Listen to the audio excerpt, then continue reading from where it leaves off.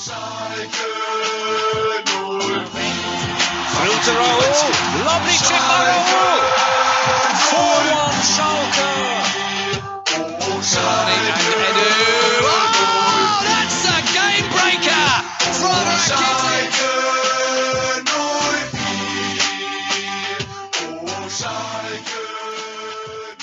Blau und Weiß ein Leben lang. Hallo meine Leute, wie geht's? Willkommen zum das einzige Schalke Podcast auf Englisch. That's right folks, officially the world's only English Schalke podcast worldwide. This is Schalke America and I'm your host Richard Carmen.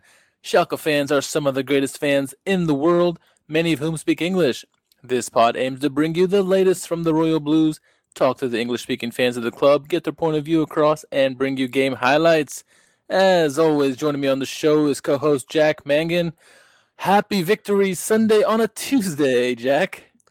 For a brief period of about 25 minutes last Saturday, Schalke was top of the table until Leipzig's goal on the New Bolero in the 83rd minute. But there was a 25-minute window where on goal difference we were in first place. If you would have told me that at the beginning of the season, I would have told you were crazy after 5 match days or 6 match days, whatever it's been now. So I'm doing fantastic after that. How are you? Yeah, we hadn't been top of the table since 2011, so that's a long time. I'm doing fantastic as well. I mean, what a result this weekend. None of us saw coming, really. I think the best we could have hoped for was a draw, but the way the boys came out with a 3-1 victory, really it was 3-0 other than that error by Nubel. What a performance by the guys. I mean, even the commentator talked about how it was just the team just playing on another level now under Wagner, and it was great to see. Yeah, Leipzig starting the season very strong under Julian Nagelsmann. Top of the table up until that point, and to go in there on the road. Obviously, you and I didn't expect to leave there with all 3 points, and we thought that maybe even a draw would be a touch optimistic, given that some of our better results prior to that had come against teams that are sitting around the bottom of the table at the moment, even though it's it's early in the season. But mine's Paderborn's, etc. This was a much different beast to try to handle, but came out of it brilliantly, and what a run that we're on at the moment. It's pretty incredible. We talked about how last podcast, how, between us and Freiburg, both clubs, up in the European spots and Champions League spots, really, in the table going into this game, that, which was more of the surprise. And after this weekend's results, both the teams really are continuing on in this upward trend. And it's still yet to be determined how the rest of the season goes. It's a long season, as we know. You got to get to Christmas break and then go up past that. But both teams to a very surprising start, and certainly for us, we're currently in the Champions League spots. But who would have thunk it, right? A performance like that against a team that was in first place at the time. We haven't done that in ages. Yeah, absolutely. And it's obviously, as we said, it's still very early, just 6 match days in, and there are what is it, 5 teams that are currently tied with 13 points? Yeah. So by no means are we in the clear yet at all. Leipzig, Freiburg, Gladbach, Leverkusen all level with us. Wolfsburg and Dortmund within a couple points as well. I think maybe Frankfurt is within 1 result, 2 all the way down in 9th place, but that's the Bundesliga for you. Pretty competitive up at the top right now, but that's, I think, what everyone wants to see. That's why the Bundesliga is a great product. I'm sorry, all I heard you say was Schalke is above Dortmund in the table, and that is a sweet sound of victory to me right there. But again, it's early. But yeah, you can't be happier than that right there, right? Other than the victory we had this past weekend. Yeah, our friends are, over at Dortmund are already in crisis mode, apparently, after, how excited they were after a couple of results early. Now they're talking about sacking Favre and all. I mean, yeah, I think they'll be fine, but definitely love how far ahead of them we are at the moment. Even if it's 2 points, it's 4 spots on the table, and that's always nice to see a nice gap. We still got a few games in between here now and the Riviera Derby, so much to get to when it gets to that point. But yeah, let's just get into this game real quick because it was a fun one to watch and then now to talk about. Let's look at the lineups real quick for the home squad. First before we get into the home squad, I do want to mention What do you think about the Red Bull Arena or whatever the heck they call it there? The decor around the stadium. Did you like that? Do you not like that? What's your opinion on that? You talking about like the big Red Bull graphics that they have All the way around the stadium, yeah, around the field. It's a little cheesy, I think, but I mean, it's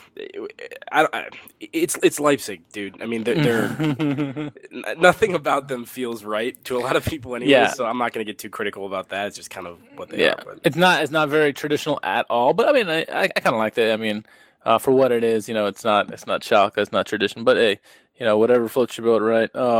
Coming into this game, it was interesting because not only were Leipzig in first place, but they had the best defense in the league. They only gave up 3 goals up to this game, and then obviously we made them double that. But that was very interesting to see. And yeah, they maybe not necessarily had their quote unquote A lineup, but they still had a pretty strong lineup out there. When Timo Werner's out there and Poulsen's out there, Forsberg's out there, it's a pretty strong squad. But let's look at the lineup here for Leipzig. In goal, Gulashi as always. In defense, you had Mukiele, Upamecano, Orban, and Halstenberg. In the midfield, you had Haidara, who was active all game long. Deme, Sabitzer, and Forsberg, both those players, Sabitzer and Forsberg, were a threat all game long as well. And then up top, you had Poulsen and Werner. Pretty, for the most part, a standard lineup, especially with the attacking options that they had. As they mentioned in the telecast, the one thing about Leipzig is their ability to attack all game long, and then they're never out of a game with that firepower that they have up top. Yeah, I mean, they're really, really strong side. There's names on that team sheet that pop out from back all the way to front. I think maybe the interesting thing was I know they've played a back 3 at least at some. I don't know if that's what they've played almost exclusively up to this point, but at least they've done that at some point. I don't know if they changed that because of the red card to Limer, who was unavailable for this one, because I believe he got sent off against, what was it, Bremen was the match before. But they switched to a back 4 here, and I think that ended up being a very good thing for us because David Wagner had an excellent game plan for how they set up, and it showed, which we'll get into in a minute. Absolutely, and I think this team that came out with is a very attacking team, as you said. And even when we were up at halftime, I still thought, hey, this is not over by any stretch. With 1 goal and they're all of a sudden in it. Looking at our lineup, in goal, obviously the captain Alexander Nubel. In defense, John Joe Kenny, Benjamin Stambouli, Salif Sane, and Bastian Ochipka. In the midfield, you had Weston McKennie, Omar Mascarell, Suat Serdar, Amin Harit, and then up top you had Guido Bergstaller with Robbie Matando. He's getting the start in this one. What was your impressions when you saw his name in the starting lineup? A little bit surprised, just because I feel like we haven't seen a whole lot of him since we signed him from City in January. Yeah. And unless I'm just having a complete lapse of memory here, I don't really think he's made almost any appearances for us this season prior to this, or not significant minutes at least. I forget how many cameos he's had or whatever, but to see him starting off was definitely a little bit of a surprise. I think the more interesting thing for me was just to see Harit, Serdar Mascarell, and McKennie all on the pitch at the same time. Something we've talked about at times is, is it going to be like McKennie and Mascarell? Is it going to be Serdar and Mascarell? I guess, at least for me personally, I didn't expect to see all 3 of them on the pitch at the same time, just because generally speaking, we set up in at least nominally a 4-2-3-1 with 2 holding midfielders. And then, so far early this season, you've had Caligiuri out wide right. You've had like Rahman or somebody in that kind of vein wide left with Harit in that 10-hole maybe, and then Bergstaller up top. So there's just not room for 3 of those midfielders of kind of the type of Serdar, McKennie, and Mascarell. But what we ended up seeing in this one was Wagner actually deploying, at least initially, in what was essentially like a 4-4-2 diamond, with McKennie and Serdar as the like left and right mid respectively, Mascarell into like the 6-hole, and then Harit kind of in like a center attacking role behind the pair of strikers of Matando and Guido Bergstaller. So Matano not really playing like a left wing role or anything like in a 4-2-3-1, but more literally in a pairing with Bergstaller up top. Yeah, and it was refreshing to see him up top there, just because the speed that he brings. He was able to push the defenses unlike Bergstaller can do in his wildest dreams, or anybody else who started this season, I should say. So it was nice to see there, and it was obvious from the beginning that the pressure that Schalke was putting up on there, and Matando in particular. Anytime they went for a long ball, they'd go for him, and he kept them honest and kept them the I want to say Red Bull, the RB Leipzig defense in the back and honest, and so it was nice to see. Um, You really can't have more of a stark contrast between two strikers as Bergstaller no, and you can't. Matano. Just one of them with his blazing speed, the other one a little bit more physical, better hold up play, that sort of thing. So I mean, maybe that's what Wagner was going for, to put two people up there that can complement each other with, one of them does the thing that the other person isn't as strong as, and just give Leipzig two different kinds of people to have to worry about. But it definitely seemed to work fairly well. Oh, it certainly did, and what was evident from the beginning is Wagner's game plan to kind of suffocate the Leipzig offense, limiting them in opportunities. Really, they didn't have many opportunities in the beginning of this one. Schalke was doing really good to snuff them out and then work on the counter, which is obviously they were intent on doing all game long, and they ended up having more shots than Leipzig in this match, but. It wasn't really until maybe the 15th minute or so, John Joe Kenny misreads the ball that was in the air, goes over his head. Emil Forsberg collects it. He feeds Marcel Sabitzer. He lets off a rocket of a shot, hits off the crossbar, goes past Nubel. Nubel had no chance at that one. Hits off the crossbar, hits just in front of the goal line, and then Nubel collects it, rebound. At first, when I saw that, I thought it had crossed the line, but luckily, goal line technology is there, and they proved that it did not cross. But what a shot by Sabitzer in that instance. Yeah, phenomenal effort. And you heard Kevin Hatchard on the commentary talking about, I think it was 6 of Sabitzer's last 7 goals have come from outside the box. That's definitely something that's a part of his game and something he's capable of doing. And very lucky to escape that one, because we started really well, honestly. Yes. The first 10, 13 minutes or so, we're on the road in hostile territory against, at that point, the best team in the league from a table position. And, you might expect Schalke to come out a little cautious, a little scared, and that's not what we did at all. I mean, Wagner had them pressing pretty aggressively, pretty high up the pitch. And it was working really well, because, when they're setting up in a back four, you have the striker partnership of Matando and Bergstaller that are putting pressure on both Leipzig center backs, and then McKennie and Serdar. Anytime the ball would come out to one of Leipzig's fullbacks, whatever side of the field that was on, either McKennie or Serdar would just sprint and press them down immediately. You'd have Ochipka push up really high to kind of cover the space in behind, and then Sane or Stambouli, whoever, once again, which side of the field it was, would push up to kind of cover it as well. And I mean, there was a number of possessions that Leipzig had in the first 10 minutes or so where they start to funnel the ball out wide of the sideline and it just goes out of play, or it's a turnover immediately. I mean, we were suffocating them, which was awesome to see. I mean, you don't really expect that from a Nagelsmann team, to have issues building possession. But it was a great approach, and it wasn't really until that 15-minute mark or so where things started to turn a little bit once they got in behind and broke through that initial pressure a couple times. And that's great that you mentioned that, because I think that Leipzig hadn't faced a team that would pressure them as much as Schalke did pretty much all game long, for just other than the few minutes in the first half.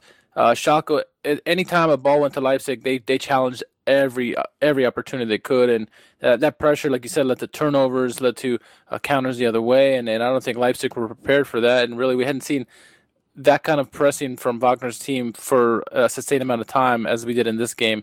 We saw glimpses of it here and there in other games, but this game was, for the most part, it was sustained. Other than the a couple minute spell that we just talked about, it started with the Sabitzer long distance shot. That seemed to daze Schalke like a boxer, weary on the ropes or whatnot. Moments later, excuse me, Leipzig came back. Nubel was forced to make a double save, first on Emil Forsberg and then on Sabitzer on the rebound. Both opportunities I thought could have been a goal, but what saves by Nubel? Oh yeah, phenomenal double save. And if either the initial Sabitzer chance from like 2 minutes prior had gone in, or if one of these two had gone in, maybe we're talking about a completely different match because the momentum would have been totally different at that point if Leipzig had grabbed an early goal. But yeah, I mean Nubel, brilliant. I mean, really, really bailed us out there. I think it was Werner picked it up, was kind of coming in on the left-hand side a little bit, and Kenny and Stambouli both kind of jumped out and tried to stop him. And they I think Stambouli maybe overcommitted a little bit. He did this a couple times in this game. He would really push out high and try to like cut something off. And Werner was able to get around it and play it right into to Forsberg, who I thought was probably going to finish near post, and Nubel is able to get down and stop that. And it unfortunately bounces right out to Sabitzer, who is completely unmarked on the opposite side of the box on the right-hand side. And the ball kind of pops up and he goes for just like an absolute vicious volley. He doesn't really try to place it. He just kind of hits it hard.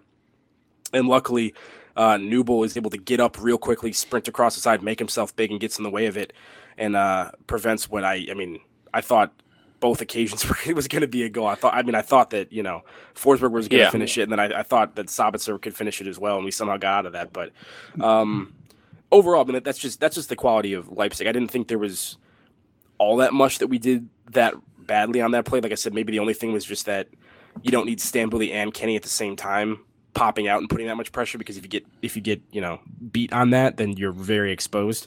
The only other thing was maybe Serdar, I think, was just kind of jogging back and was watching that ball into Forsberg and didn't attempt to run across the box to cover Sabitzer or anything for a rebound. I think he was expecting Forsberg to score potentially. A little bit too much ball watching on that for me, but I don't even know if he would have been able to get there anyway. So, like I said, overall, just lucky to avoid it, but Nubel, phenomenal work from him. Yeah, the Great Wall of Gelsenkirchen coming up big, a term coined by us. Yeah, he came up big in that game, in that instance in particular, but also throughout the game. He ended up being my man of the match, but we'll get to that later on. Schalke began to like right itself after that. After that was double save by Nubel, they almost seemed reinvigorated and started taking control back of the game. And it was both teams were really swapping opportunities back and forth in the first half. After this moment, John Joe Kenny had a good attempt down in the box as a scramble, and he took a shot on Golashi, but Golashi made a save around the 20th minute or so. Moments later, Poulsen found Werner, but Salif Sane, we talked about in a couple of podcasts ago how he's the best defender for Schalke at the moment, and in this game in particular, he made some timely saves. In particular, in this one, where Werner was either going for a shot or a pass. Either way, Sane snuffed it out and got it out of bounds. So, the big man coming up big, no pun intended, in this one. What'd you make of Sane's performance, not only in that instance, but in the game overall? He was excellent today. Absolutely. And that play in particular you just mentioned with Werner, it was a great ball in to find him. And it looked like he was trying to maybe place that back post. And Sane just got down and was able to come up with a phenomenal block to keep that from going on target. And that, like I said, that was just one example of the work he put in this one. Very pleased with him today. I mean, obviously pleased with the whole team performance in general. But yeah, he was massive, and if he can continue that kind of form, that's going to be huge. Because when we signed him, that's the kind of player we thought we were getting, a guy that could have an impact on set pieces offensively, which we'll get to in a minute, but also just one of the better defenders in the league, and definitely looked that part in this one. And speaking of one of the better performances or better players in the league, or at least for Schalke's perspective, Amin Harit, he started to grow more and more to the game, and as the game went on, starting around the 20th minute or so, he started getting more of the ball and started taking on guys more one-on-one, one-on-twos. If around the 28th minute or so, the ball ends up finding Bergstaller in the corner. Bergstaler's been more on the wings lately, as of late, the last couple of games, which is fine because he's been doing well.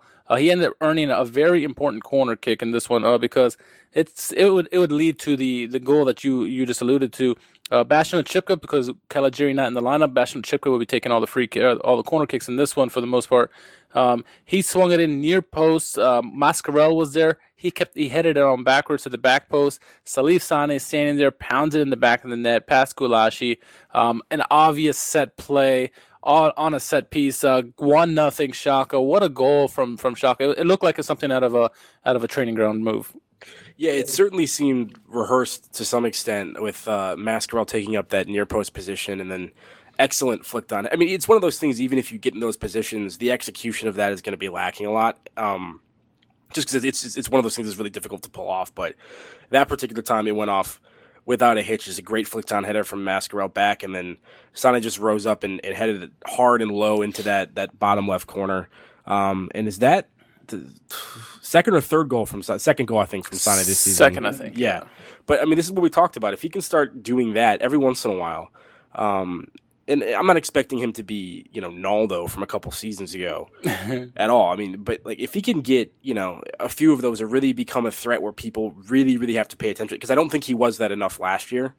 That's going to be huge. I mean, what we're seeing so far in terms of our goal scoring is there's been a lot of different contributors. There's been contributors from the midfield because obviously we've talked at length about Burgstaller not scoring. He didn't change that streak today. But I mean, anytime you can get somebody else popping up with a goal here and there, it's huge and it helps these matches. And phenomenal offensive start for Sane this season. Yeah, and excellent to see to get a lead on the road, especially against a team that was like Leipzig. So up 1-0, and we're sitting pretty at this moment. Pretty, whatever. Maybe 5 minutes after the goal, Yussuf Poulsen, he can be a very dynamic and very special player when he wants to. It seems like he has to be in the mood for it.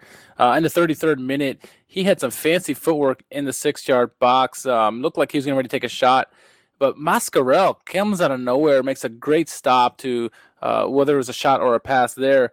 Mascarell, not only did he set up the goal previously with that flick-on header, but it makes a great defensive stop here. And I thought overall he actually had a pretty good game. May have been his best game of the season. Very much agree with you on that, first of all. I think that David Wagner has revitalized him to some extent. Not in terms of, like, him recapturing form that he had at Schalke ever. Right. But more just in terms of, like, I think we're finally beginning to see what other teams at times have seen in him in the past, whether it's Frankfurt or whatever. And very effective today. As you said, on both ends of the pitch. Poulsen's interesting. I mean, obviously, he's a very large striker, and every once in a while, though, he'll do something with the ball at his feet that just looks wrong for a guy that large to be able to do with that kind of trickery. Yeah. And that was a great example. I actually thought when I watched that live that Nubel had saved that, but on the replay, they show you that it was Mascarell that came in with a very timely interception there to keep that one out.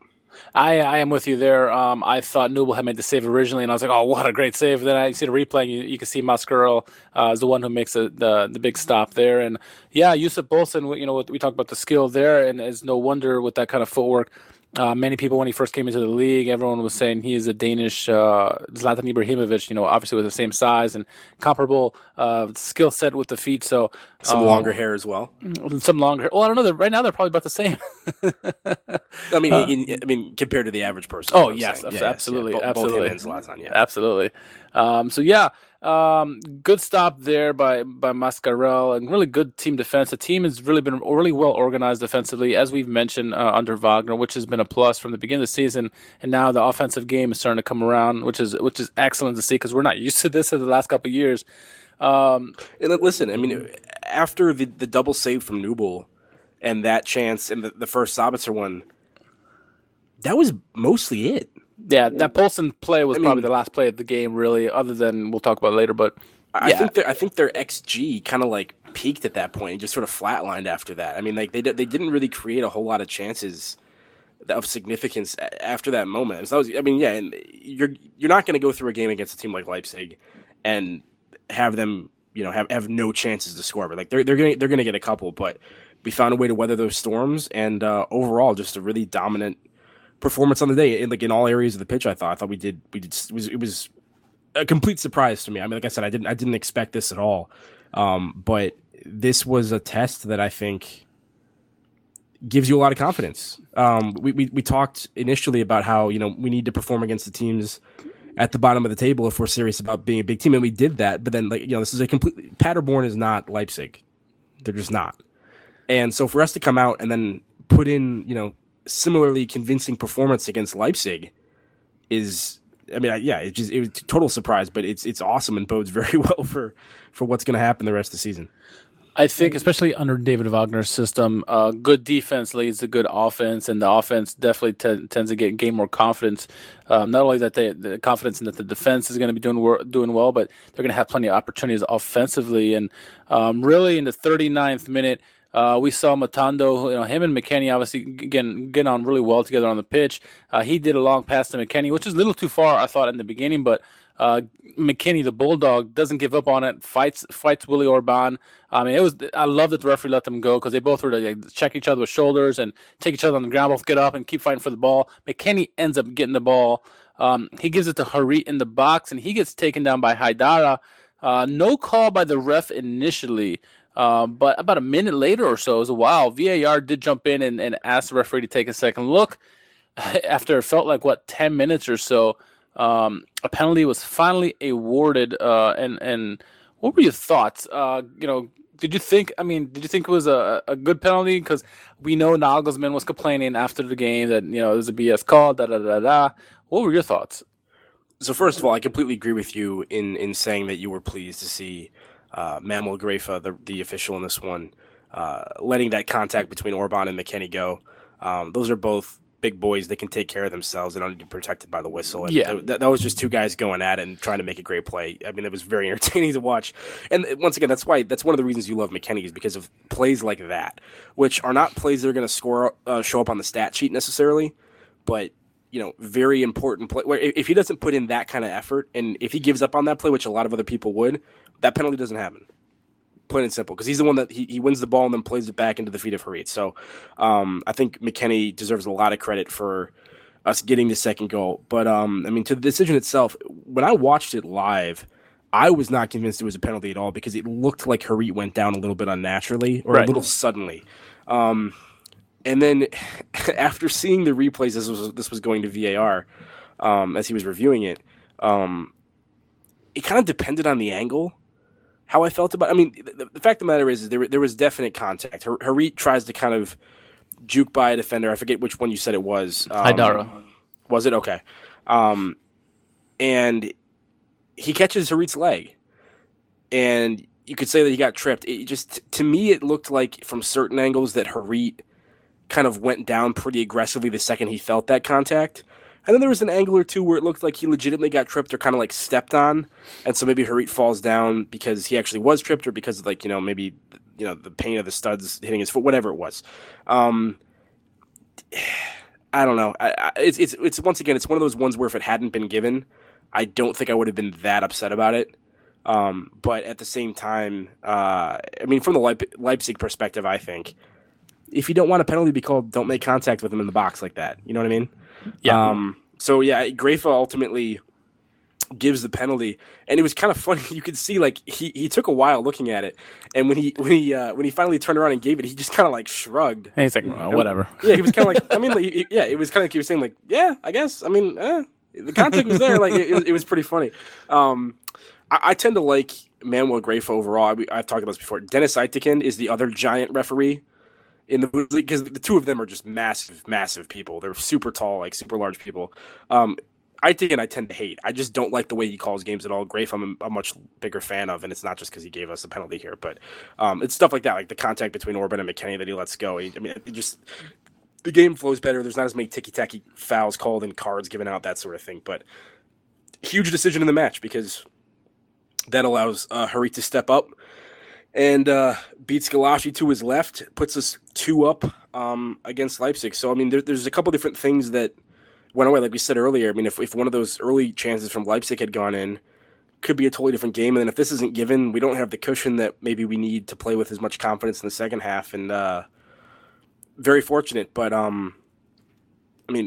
Richard, how do you feel about Harit right now, taking that penalty with authority? The guy is just in the zone. He is in the zone, and he had an interview last week after the game. He said, hey, you know what?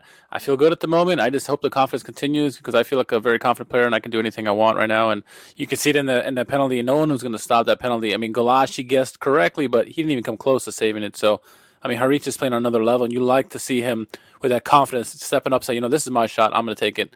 And he should, because he's right now he's been leading the team offensively, both in goals and assists. So good for him, because he's been playing fantastic for me, really. And I think, I want to take it back. It was actually Upamecano who was actually defending Harit, and Haidara came in to try to help him out, and that's when he took him out.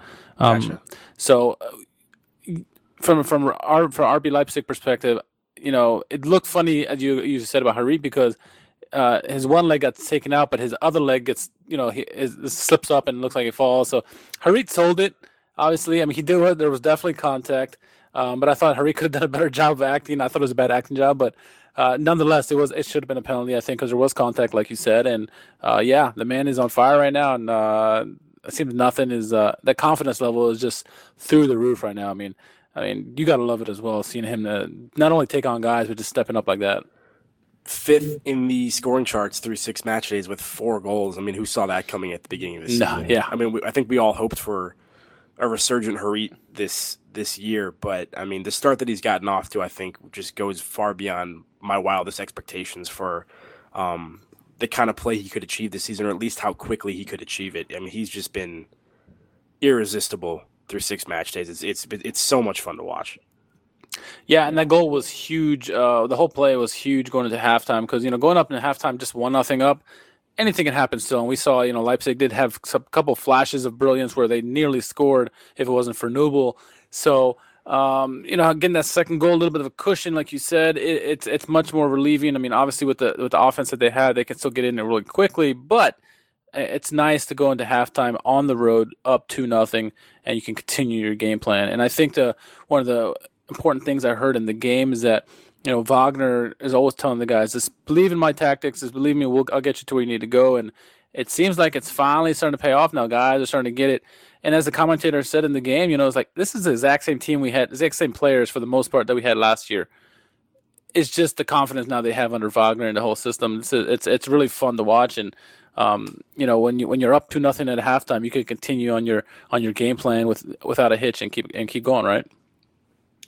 Yeah, absolutely. I mean, I think you're right. I mean, obviously there's a couple changes to the lineup, but I mean, Serdar, Mascarell, McKennie, Bergstaller, Son. I mean, these are guys that, as you said, were a large presence in what was a pretty dismal campaign last season. It just goes to show you, what maybe a fresh change of philosophy can do, and a new personality in the locker room to freshen things up and get people excited again and buy into a new system.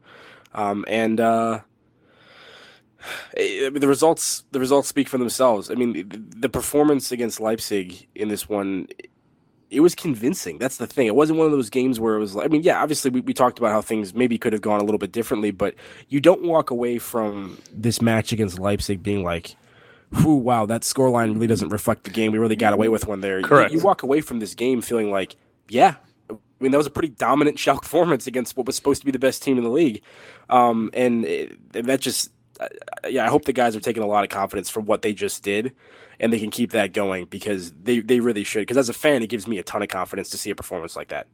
Yeah, 100%. And we'll get to the tweets and comments from after the game about this. But, seeing Schalke after the game, after coming out of halftime, they continue controlling the play, and opportunities kept coming for Schalke, with the hard work. Definitely more so than Leipzig. Leipzig didn't have as many opportunities as Schalke. Schalke were creating so many opportunities for themselves. In the 58th minute, the lead would grow a little. Suat Serdar intercepts a Werner's pass, who he tried to cross pitch to Mukiele. He intercepts it. He feeds it to Harit in his own end. Harit goes on a run down the pitch. I mean, it ends up being a 3-on-2. He had Bergi on his right, Matondo on his left. He starts leaning towards the right, drawing both Upamecano and Orban closer to Bergstaller. He ends up feeding it to Matondo. Matondo with a cheeky little with the right side of his foot, a little flick past Goulash. He makes it 3-0. I mean, at that point, you're thinking, holy, what game am I watching? We're up 3-0 against the number one team in the league in convincing fashion. What a goal by Matondo for his first goal in the league. You love to see a striker staying onside. You really do. I mean, hello, Bergstaller. Yeah, he did. I mean, that play, despite being a pretty quick counter, actually, when you got kind of closer to the box, took a long time for that final ball to come in from Harit. And Matondo had a number of opportunities to slip offside there, but he was staring down that line Yes. the entire way. And Yes. you could see multiple times he kind of like checked himself to hold his run. Did a very good job waiting for that. And, with the way Harit's been playing, as a defender, you have to respect him. And so they can't totally sell out and cover that pass to Matondo. And once that ball came in from Harit and slipped him through, I mean, he's going to take a couple steps with his speed and very calm, clever finish, as you said, with the outside of his right foot to that far post, just kind of like, touching it past Gulashi. I mean, that finish doesn't look like the finish of a kid as young as Matondo, with as few match minutes as Matondo, with as few goals to his name as Matondo. I mean, he looked like that was just a routine run-of-the-mill goal for him. I think he's been doing that all season or all year or something like that, which hasn't been the case. But brilliant for him. I mean, I can't imagine how much confidence he's got to get from a performance like that. Coach gives him an opportunity for him to come in, especially in this game. It wasn't like, Wagner was like, yeah, go out and play against Paderborn. He's like, no, you're going to go play. You're going to get the start against Leipzig on the road, and you deserve it. And you're going to do it well, because I believe that you can execute the game plan that I have in front of you. And for him to get the goal reward from that was fantastic, and hope that's just like the first of many for him in a Schalke. He didn't score last year, did he? I don't know. This is the first goal, I think, in the Bundesliga period. Yeah. So I mean, hopefully it's the first of many for him, and you wouldn't bet against it based on that initial performance from him right there. It was great. Dare I say we have a new striker? This is probably the best striker performance from a start of a game by any striker on the team this season. He just played very well from the beginning to end. I thought he played 85 minutes or whatever it is. He did very well, and like I said, the finish was cool and calm. We saw some other good performances from non-starters, but we're not going to get into that just yet. I think Schalke, they would, after they go up 3-0, obviously they would continue to control the rest of the match. Schalke looked more likely to score another goal. They kept pushing forward, trying to go for a fourth goal. Bergstaller had a header that was saved by Gulashi point blank. Great shot by Bergstaller, but even better save by Gulashi. Not too much later. Another close up of McKennie with a header with a pass from Caligiuri. So I say Caligiuri because we did have some substitutions in this game. Caligiuri would come on for Harit in the 69th minute. Ozan Kabak would come on for Mascarell in the 82nd, and Alessandro Schoff would come on for Matondo in the 85th. So Matondo, he ended up having a goal, 4 shots, and 3 actually were on target. So like I said, best striker performance from the start of the season. But yeah, Caligiuri coming into this game for Harit, and this is probably his best performance of the season too. And he might be better suited coming from the bench now. I mean, this is the best he looked, more confidence he's looked. Maybe it helps being up 3-0 and the team is on the ropes like Leipzig is, but he came in right away in the game. He started making plays offensively. He found that pass to McKennie. I think he may have even set up the one for Bergstaller. I could be wrong with that, but Schalke kept pushing forward. They nearly had a fourth. I thought they were going to get a fourth, Jack, the way they were pressing it after that third goal. So it'll be interesting to see what Caligiuri's role is going forward, because I don't know if Wagner is going to stick with the system that he used in this match, which, like I said, may have just been a game plan thing against Leipzig to go with that diamond. Because Caligiuri, at least this season, because of John Kenny, has been more of a winger, sort of, or at least I guess in theory. Right. He hasn't played in that way exactly, but and as I said earlier, like this is a formation or a system that he employed that has Serdar and McKennie as your wide midfielders, which are not typically players that you would associate in wide areas bombing on or anything like that. It was so if he sticks with that, I don't know if you're going to play Caligiuri where you were playing Weston McKennie in this game, right? You know what I mean? Because that's not really the way the system was operating for a player of Caligiuri's skill set to be super effective there. So yeah, I mean, we'll see what his role is going forward. Maybe he will kind of take up a substitute's role for a while here. You can't really argue against it based on what some of his performances were early in the season as a starter. But maybe this will help him out. And coming in with fresh legs later in games, he'll be a little bit more effective than he had been. Yeah, and Schalke to their credit, they've been playing really well, especially without this in this game, especially without Caligiuri in the starting lineup. And overall, as we mentioned at the beginning of this game, they just stifled Leipzig. Leipzig really didn't have many opportunities in this game. I mean, they probably had a handful of opportunities left in the remainder of the game. Halstenberg had a long shot that ended up hitting the crossbar, or second of the game for Leipzig, around the 66th or so. Haidar on the 79th had a nice shot that was saved by Nubel. And then in the 83rd, they would get a consolation goal from Emil Forsberg, but really, I'm going to chalk it up as an error by Nubel. I think Nubel was too nonchalant in that play, and I think I guess he just maybe thought he's like, oh, I got this, and then just lost track of it real quick. And I think that was the reason he scored, because it was a shot right to him, and it wasn't like it was a great shot by Forsberg. Maybe he's caught off guard by the decision to shoot from that far out in that moment, and obviously it was hit with a lot of venom. But end of the day, that's a really bad mistake from Nubel. Hits him right in the hands, and he lets it squirt into the net. And it's unfortunate because he had an excellent game prior to that, so it really just kind of cheapened his performance overall, which is unfortunate because I think he deserved to, for the most part, walk away from that one. Looking and feeling good about what he did in that match, and ultimately it's going to be marred by that mistake. But I mean, still a 2-goal cushion at that point, and that's the way the match ultimately ends, is that 3-1 scoreline. And I mean, if that's the goal you concede to Leipzig on a mistake like that, you feel pretty good about the way you played. Absolutely. I mean, really, the scoreline, sometimes you can say, oh, that scoreline was too flattering for us and we really shouldn't deserve it. Really, that was flattering for Leipzig because it should have been a 3-0, maybe 4-0 game.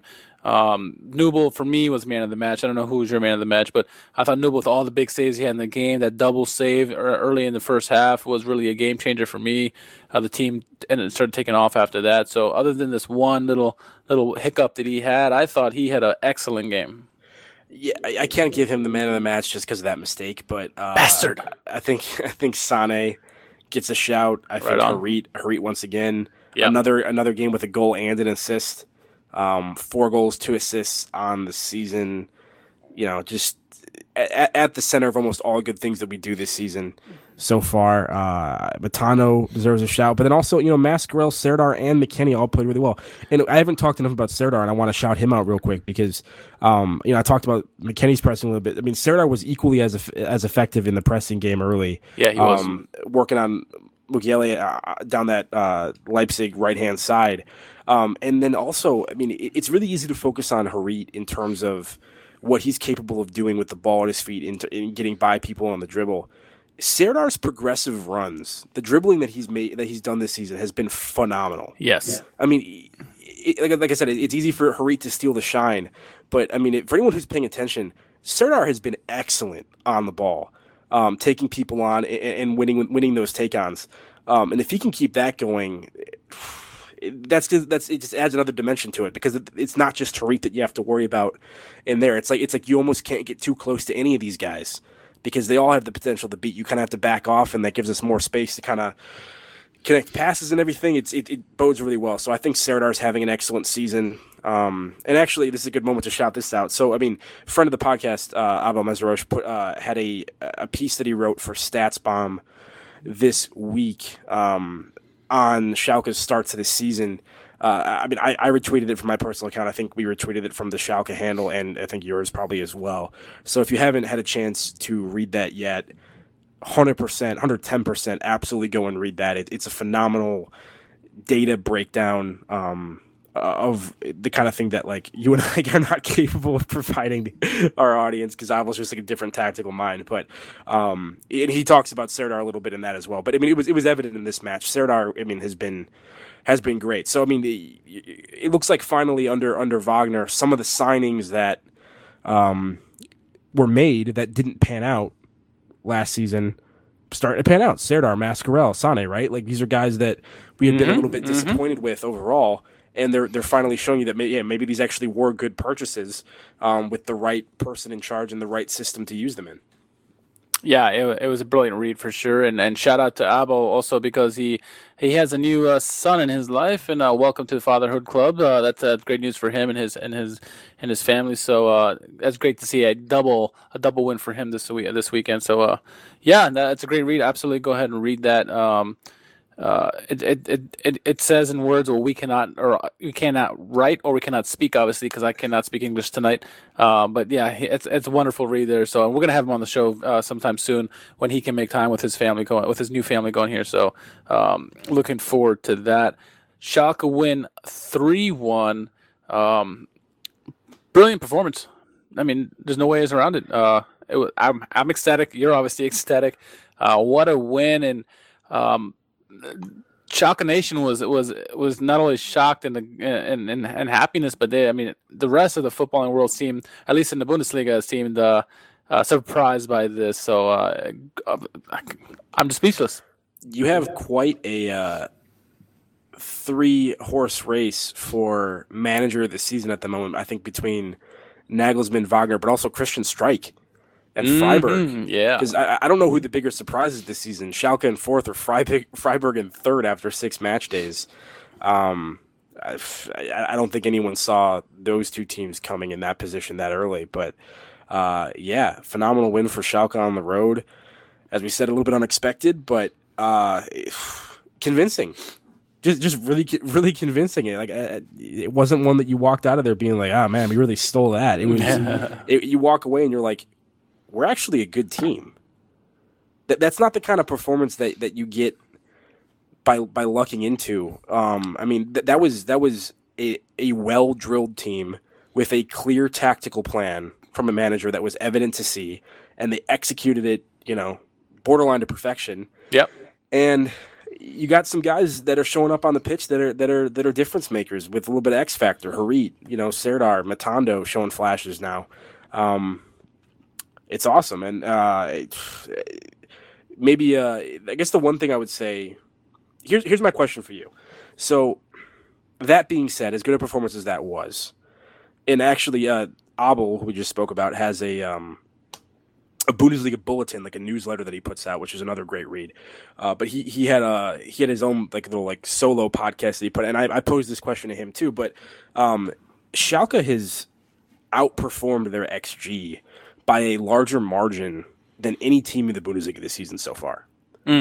Still very early, but we've scored 13 goals through 6 matches, and the data I'm using here is from Understat, so obviously there's different XG numbers from different places depending on how they calculate it. But Understat has our XG at 8.5. So we're outperforming it through 6 games by 4.5 goals, and you would think over the course of the season that would come back down to earth and kind of level out. And so my question for you is does that concern you at all? Obviously Harit scored some outrageous goals that are going to be low XG, right? I mean, the one against Mainz in particular is not a high percentage shot that he was able to pull off.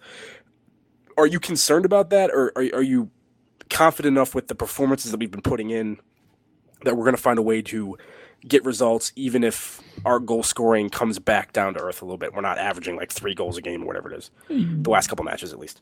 You got to expect it's got to come down a little bit, right? Especially once you go through the first round of playing every team in the Bundesliga.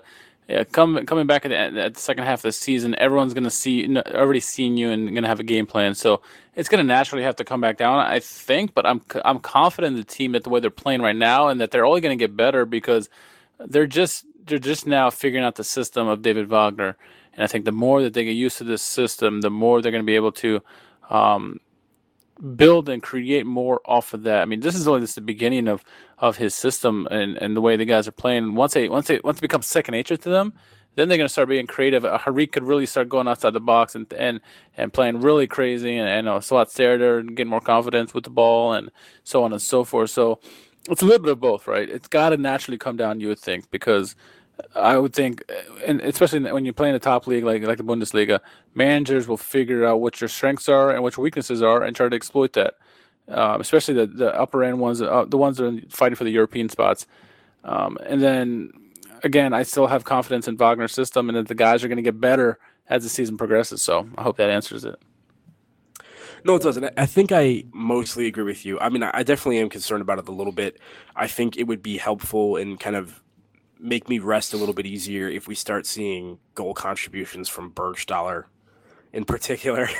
It'd be nice to have a striker that's actually putting in goals on a somewhat regular basis because as awesome as it has been to have goals pop up from various midfielders and signing people, I mean, pretty much any team to be successful needs the players that are supposed to score goals, strikers, to ultimately score goals. I mean, it's something to be criticized DeSanto for a lot, and I think Bergstaller is more important than DeSanto in terms of the role he's playing in the team. But like, this is kind of becoming a DeSanto type narrative, isn't it, to some extent? In terms of like, he's working hard and he's running, he's doing all these great things, but at some point he needs to chip in every now and then because he's had close to 20 attempts on goal so far this season and hasn't scored yet. So if he can start picking it up, I'll feel a little bit better about what our goal scoring is going to look like. But I agree with you. I think the system looks really good right now. It's fantastic to see a lot of continuity in the team selection week to week, but the team coming out and just from the actions they're taking on the pitch, it being so apparent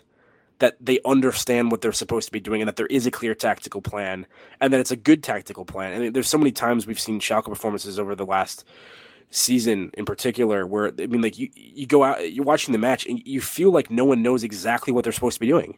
They don't know what their role is. They don't, I mean, they're just kind of all running around there and hoping it all kind of comes together. And I mean, you saw from the opening whistle what the plan of attack was for this team against Leipzig. And that's a credit to David Wagner. Now, obviously, people are going to start being able to game plan for that because they're going to see what we're doing. So I think, maybe we're kind of headed into a sweet spot here where the players are finally getting really comfortable with the system and the league hasn't quite figured it out how to combat it yet.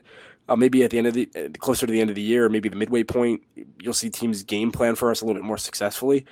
It'll be interesting to see what Nagelsmann does the second time around when he faces Schalke. I'm really looking forward to that return match now at home to see how that one shakes out. But you and I were, I think, both very pleased with the David Wagner hire, but there were some people that were a little bit skeptical of it because of the way things ultimately finished with Huddersfield. Early returns through 6 matches are that David Wagner is the real deal, man. Yeah, 100%. And what I'm kind of curious about this because I'm shocked. Robbie Matano scoring 1 goal every 85 minutes. Is that not good enough for you? you kind of alluded to him being a shout out for man of the match and Salif Sane, and it's funny enough that Robbie Matano tweeted out from Info Goal that he made the Bundesliga Team of the Week along with Salif Sane. Made the starting 11. So that kind of goes to show that he did have a really excellent game. And it's certainly an interesting question. Someone did bring up the point, and actually I want to get to a couple of the tweets here that we did receive because one of them in particular was our good friend Abel Mazaros. He actually said that how is the Frikatuchu movement in light of Robbie Matano's performance in this one? It's a good question, and it's a question that needs to be asked. So here's the thing. I don't know how I feel about it, and the reason for it is the system that we saw today is not the system we had been seeing. So once again, nominally it's been like a 4-2-3-1, right? And so if you're playing with one striker, just one striker, it's a lot easier to make an argument for Katuchu to be that striker over Bergstaller because of, everything we've gone into ad nauseum on this podcast in the past. If you're going to play with a partnership, I can understand why the complement of Matano and Bergstaller makes a lot of sense. And we've only seen that once, right? So we don't know if this is actually going to be a thing going forward or not. But, even though Katuchu obviously has a lot more pace than Bergstaller, he doesn't quite have the pace of Matano. And it's not like you're going to take Bergstaller out and play like a Matano-Katuchu pairing because then you lose all of the great pressing work, at least in theory, a lot of it, that supposedly is what's keeping Bergstaller his place at the moment. So, I still believe in the Frikatuchu movement. I think it partially depends on what kind of system we're playing and what kind of shape. But most of all, I just got to give credit to Matano for, once again, as inexperienced and as young as he is, coming into as big of a match as this was and looking completely comfortable out there and executing the game plan and then getting his goal on the end of it. I mean, you just got to give props to him. It was eerily similar to Katuch's performance when they put him in the Bayern game. Was it last year? We were like, what's he doing in the game? And he goes out and scores a goal against Bayern. I mean, it's similar in that respect. Before I give you my answer, I want to read another comment that someone made on the subject. It's from Eddie. It's at Dread Ruckus on Twitter, and he says, "Absolutely, though it seems Free Matondo worked this week. I love how the announcers are stressing his ability to stay on sides for that goal. You hear that, Bergstaller?" He says, "I definitely think they need to pair Free Katuchu and Matondo next week." And so my thoughts on this are, first of all, Bergstaller has been playing his ass off the last 2 games in particular. I mean, all season long, he always does, but he's been playing very well the last 2 games, despite not getting any goals. I think, you said that he does a good job, holding up the ball, and it's a good compliment to Matondo. I agree with that 100%. But I think, if you're going to play a 2-striker system, you definitely need to see what Matondo can do, continue on, because he's got the pace to push these backs. I mean, obviously, Upamecano probably was shading more towards Bergstaller because he thought he probably could catch Matondo if the ball went to him, and then he realized quickly he could not. So Matando's got tremendous speed. But Katuchu, I think, could probably do the pressing game that Bergstaller has. Maybe not to the grunt work like Bergstaller does, but I think he could cause enough chaos, and he's more mobile than him, that they could probably become a decent partnership. I mean, I'd like to see it at least.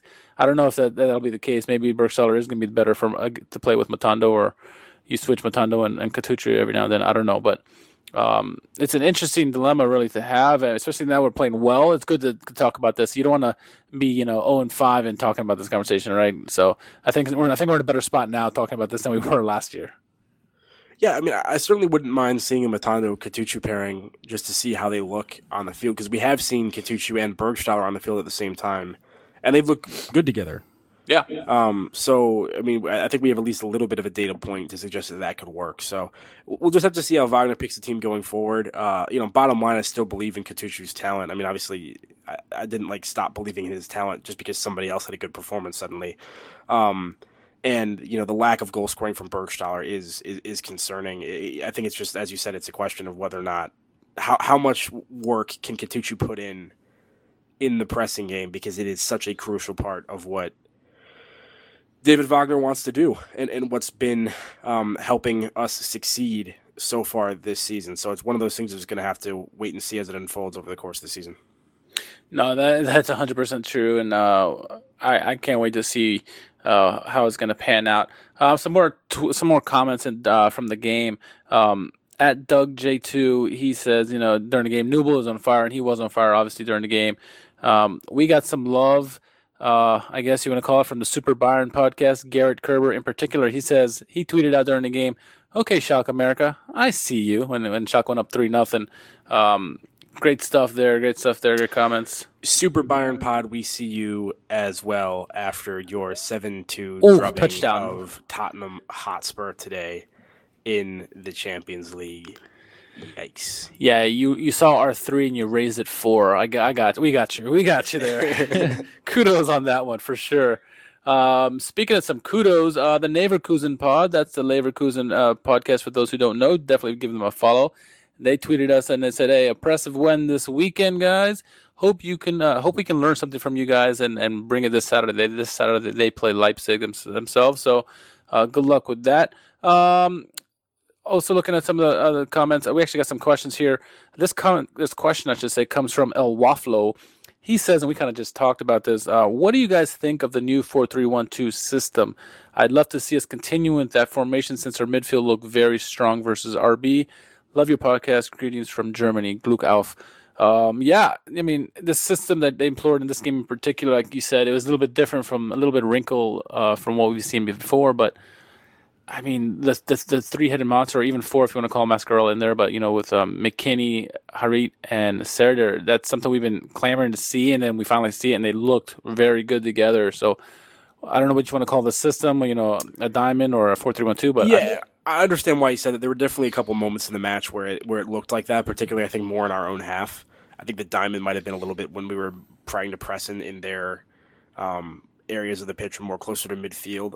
Yeah, I mean, if Mascarell was level with Serdar and McKennie, then it would definitely look more like a 4-3-1-2. I liked it though. At least I thought it worked well for this particular game, and you know you can see it working for a lot of teams that play back four. You know, as I mentioned earlier, when you have two guys in a striker partnership that are willing to run, they can press both center backs, and then you know McKennie and Serdar popping out to close down the fullbacks when they receive the ball, with Harit staying central behind the strikers to kind of shadow at least one of like the holding midfielders if there's somebody in that area. You have essentially five of your guys covering five of their guys really high up the pitch, and it's really difficult for a lot of teams to break that first line of pressure. And you saw the team as good as Leipzig struggle with it. So yeah, I like the system a lot. It'll be interesting to see if he kind of goes with that shape more or goes back to kind of what he was doing initially, even though we saw some, you know, in different games, there kind of being two guys pressing up. I mean, McKennie was playing next to Bergstaller at times in a previous match, kind of in the Matano role for a little bit. So it's definitely something we've seen hints of here and there. It'll be interesting to see if he continues with it or not, but definitely worked today and definitely something I'm open to seeing more of. No, yeah, me too. And I'm curious to see how it goes. And this weekend coming up, we're playing against Cologne.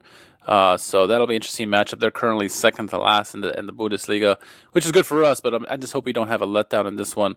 Something I want to mention just real quick. So, like, by the way, like teams try to do that to Schalke as well, to press both of our center backs. But usually, what happens when we get in that situation, what you'll see Mascarell drop in and become part of that back line. Yes. So then it becomes a back three, which they can't cover all of those people if they're only pressing with two strikers, right? And that helps us create space and build out of the back. I didn't see Leipzig doing a whole lot of that in this match, but that's kind of how we tend to deal with it. So we talked on previous podcasts about sometimes when we're building out, Mascarell will suddenly join that back line, and then it's McKennie or Serdar that are turning around and receiving that ball instead of Mascarell in that deep six. And so, I mean, I guess that's one way for a team to try to beat what we were doing to Leipzig on the day, but we'll have to see how that goes. It's good to see that with this system, the passing that's coming out, not only on the offensive third, but in the back third, between Hanubel and the back line, and with Mascarell and even the other midfielders. It's really quick passing, which is important to get out. But they're all confident in their passes, whether it's short passes or long passes. It's very effective, and they're getting out of jams very quickly. Even when other teams do press them, they seem to get out of the jams very quickly. Unless they're making a turnover that we've seen a couple of games. But overall, I've been very impressed with the passing that this team has picked up throughout the games this season. I think it's been pretty good so far. I do think it would be nice if Sane was able to play more aggressive balls on the ground at times, because I feel like a lot of his passes are either kind of horizontal to one of his partners, or he plays kind of like a hoofball, or maybe like a chipped pass up the field. And he's actually been fairly accurate on those so far this season. So it hasn't been like a problem or anything, but I think at times you could argue that he's maybe not capable of pulling off exactly the kind of stuff that Stambouli is back there, and maybe he's a little bit risk averse. So if we could improve in that regard, I think that would just make us even more dangerous. But I agree on the whole that I think the start between Nubel and the center backs and what we're doing back there has been pretty promising. Absolutely. Let's go over to Facebook. We had actually one of the biggest questions we got was about this new ESPN deal with the Bundesliga, and I'm gonna highlight two people in particular. Glenn Williams from the Canadian Schalke Facebook group. His comment was, with the news today, your thoughts on the new ESPN deal with the Bundesliga, and to follow up on that, Paul Forrester from the Schalke fan club from USA on Facebook. He also continues with that, saying, what will the Bundesliga deal do with ESPN with our access to Schalke games? Better or worse, or is the same as Fox Sports? Will this increase in broadcasting right feeds translate into more marketing, touring, and or training of Bundesliga teams in the U.S.? I'm very familiar with ESPN's deal with football in general, soccer in general. What are your thoughts, before I get into mine, about this new deal? Yeah, so maybe you're the better person to address it then. I guess what I would say is, from what I read, it didn't seem like ESPN was committing to televising that many more games than Fox has been. Because I know it's been one of the main complaints is that Fox has the rights to these games, but they're either putting them on Fox Sports 2 or they're not like putting them on at all. Like, you're seeing like NASCAR and other things take precedence. So it's like, they've spent all this money to have this product, and the Bundesliga doesn't feel like they're maybe getting the airtime that they want from their broadcast partner in the U.S. I mean, it did sound like all these games are going to be streamed live and available on demand. So I don't think anything changes in terms of the access that we have, like through Fox Soccer Match Pass right now. It should be a very similar setup. The only thing is that it's going to be significantly cheaper, you would imagine, unless ESPN somehow changes the pricing structure of ESPN Plus, which at the moment is like $4.99 a month compared to like $20 for Fox Soccer Match Pass, and you get a whole lot more with ESPN Plus from a soccer perspective than you do from Fox Soccer right now. So, I mean, I think it'll probably be a good thing overall. It might be more of like a lateral move than like that much more of a huge positive, but it should be cheaper to watch Schalke games, at least for those of us in the U.S. that listen to this podcast, and it should be similar access. So I'm fairly pleased with it. $20. What are you? I'm paying $150 a month. What do you? Or maybe it's for the year. You know what? That's for the year. Yeah. I'm pretty sure you're not paying $150 a month. I think that'd be stupid by me. Anyway, okay, so I've had experience because I've been using ESPN or ESPN to watch, not only Serie A but also some of these League Cup games from different, also the Amsterdam or Netherlands League, Eredivisie. So yeah, it's $5 a month, right? They're not. It's kind of like the like Fox Soccer in the sense that they only put so many games on ESPN, but ESPN has more channels. They have ESPN, ESPN2, ESPNU, ESPN News as well. And then when they don't show that, they're going to show the games on ESPN Plus online. So that's similar in a sense like Fox Soccer. But what I like about it is it's $5 a game or $5 a month, which is an awesome price. You can watch the games anytime after the fact, with kind of like Fox Soccer, so it's a wash there. Overall, it's not going to be much different than what you see in Fox Soccer, other than the price. I like it a lot. What they're doing right now. They have they'll show you the highlights and stuff like that. That means obviously more coverage on ESPN for the Bundesliga as well, which should be good because it'll gain more traction. I think ultimately it'll be a good thing to have the U.S. viewers.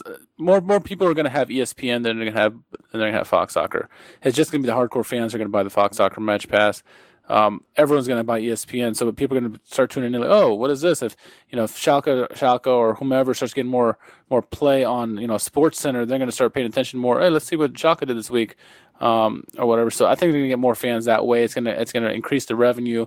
Obviously, when you have good performances on the pitch, that's going to help sell stuff, right? I mean, Serie A. I think the reason ESPN wanted Serie A is because they got Ronaldo over there, and he's helped marketing that. So. Bundesliga needs to continue, building their product. Having Bayern put up a touchdown against Tottenham helps as well for the Champions League. So overall, I think this is a great deal for not only the Bundesliga, but I think for at least the American viewers who get to watch it. I don't know. I can't comment on Canada. They may have to DAZN or DAZN, the zone. So I like it, and I think it's going to do good things for Bundesliga. It's going to be as kind of Paul Forrester mentioned, is it'll bring in more teams to tour in the U.S. Hopefully, we can see Schalke in the U.S. and it'll help build the American youngsters. The youngsters are going to start watching. Not only do we have a great American contingent in Schalke, but they're starting to be all over Europe. And if we can start getting Bundesliga fans in America, that'd be even awesome. Couldn't have said it better. Alrighty, let's see. I think there was one more comment I want to get to. It's David Thielen on Facebook. He says, I wonder why Schalke is so focused on China. If it's a sporting decision, I think the U.S. represents far greater potential, as I haven't seen one Chinese player make it big in Europe. If it's a business decision, though, maybe Herr Jobst understands more of what China offers than what he does. I think the reason that Schalke is over in China is because it's supposed to be this, the president over there, the prime minister, whatever you want to call him, Xi Jinping. He's made this effort to try to grow football, soccer, whatever you want to call it, in China. They're pouring billions of dollars into there. Obviously, you're seeing them buying all these superstars and trying to get them to over there. And they're also getting like Sandro Wagner over there. He's not a superstar, but they're paying guys big money to go play over there. And so I think Schalke is just trying to get build youth development over there, like kind of like they're doing around the world, and see if they can, if there is talent, maybe try to snuff it out and beat their opponents. It's not the Schalke over there. It's a bunch of top end Bundesliga clubs that are there, probably the top six, if you include Schalke in there, that are over there right now, and it's a marker right now. But I kind of understand why he doesn't think China is a great hit right now, and because they haven't really been developing anything yet. It's going to be a process for them, but obviously, as being a greedy American like I am, I think it would be better for them to be over here, which they are. But spending more money over them on the money on our side, state side, would probably benefit us at least with the U.S. men's national team. Yeah, I don't think it's an either or proposition, right? I mean, you can go to both, and Schalke have done that. At times. I mean, unless you're involved in the International Champions Cup, where like you're over here for a couple weeks consistently in the States. I mean, you have the opportunity to go multiple places in the summer and throughout the year. I can't imagine it's anywhere near as much of a talent mining operation as it is purely financial. I mean, China and the U.S. I think are viewed by a lot. It's not just Schalke. It's everybody are viewed as the two largest untapped, or not completely untapped, but potential growth opportunities to grow a fan base. There's such a hunger for the European product at the moment in those countries. I mean, it makes a lot of sense financially for the club to invest in trips over there and try to gain some support. So, like I said, I don't think it has to be an either or proposition. And I think any club that's smart and cares about those things isn't going to just focus on one. They're going to focus on as many as they can. I mean, and once again, it's not just Schalke. I mean, there's so many big clubs have been doing. I mean, Man U's been going to China and other places forever. I mean, it's a lot. So, yeah, I mean, if somehow they find talent from there, which once again, I don't think that's really the reason they're over there. I think they're over there for financial reasons. Maybe they're able to put down some youth development roots in China or something like that, and get a talent pipeline going or something. But mostly it's just an opportunity to help grow the brand. And Richard, that's what you and I are all about in the first place, man. That's right. Bring in the gospel of Schalke to predominantly the American audience. So there you go. That's right. Maybe we should start tapping into China too and expand the audience there. Welcome to the Schalke China podcast. Wrap these numbers around your head real quick.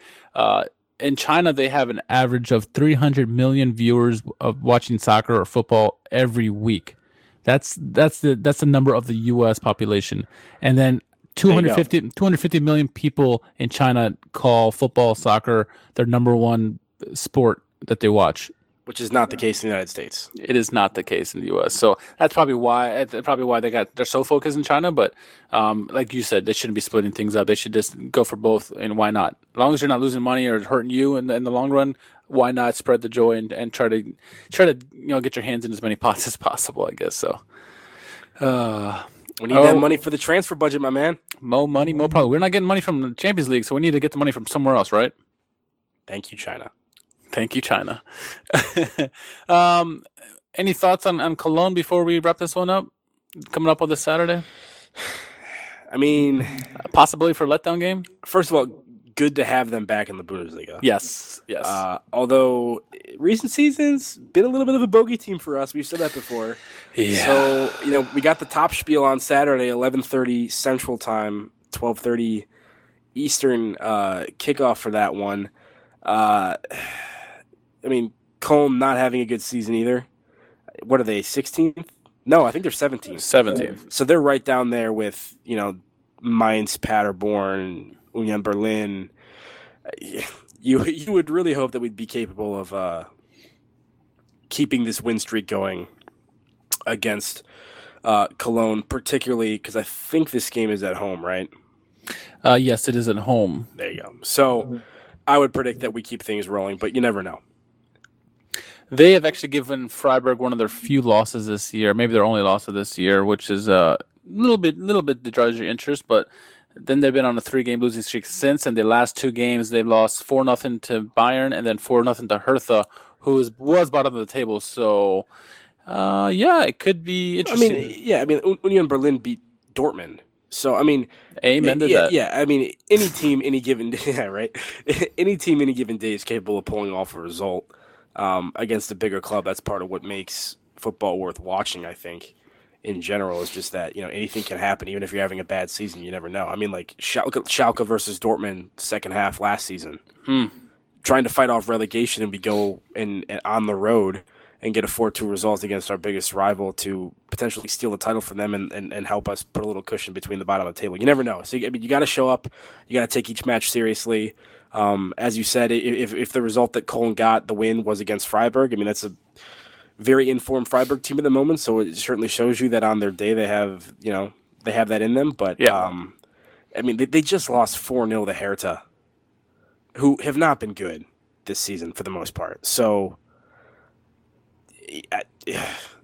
let's hopefully we keep things going. I would be very disappointed if we didn't. I'm going to go 3-0 Schalke.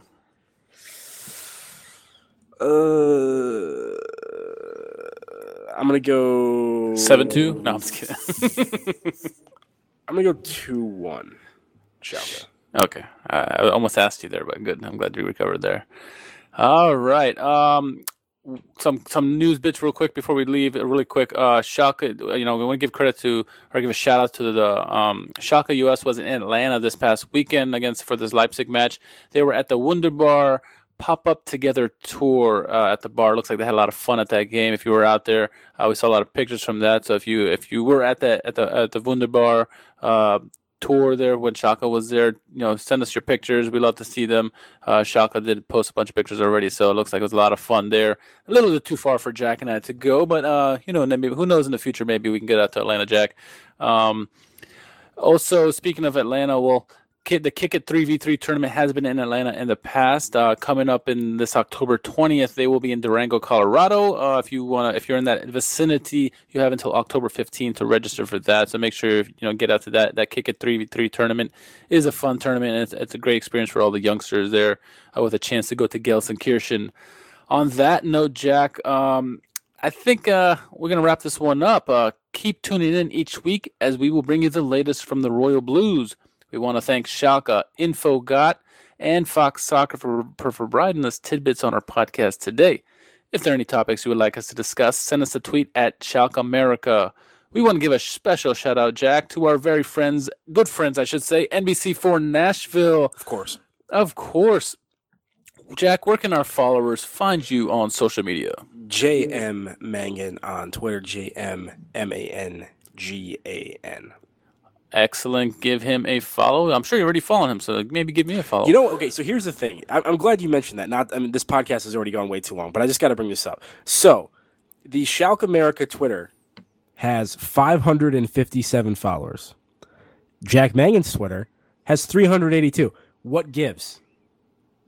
Come on. I should have closer to the same number of followers as the Schalke. Go on, let's make it happen. Let's boost my numbers. Come on, guys. Let's go.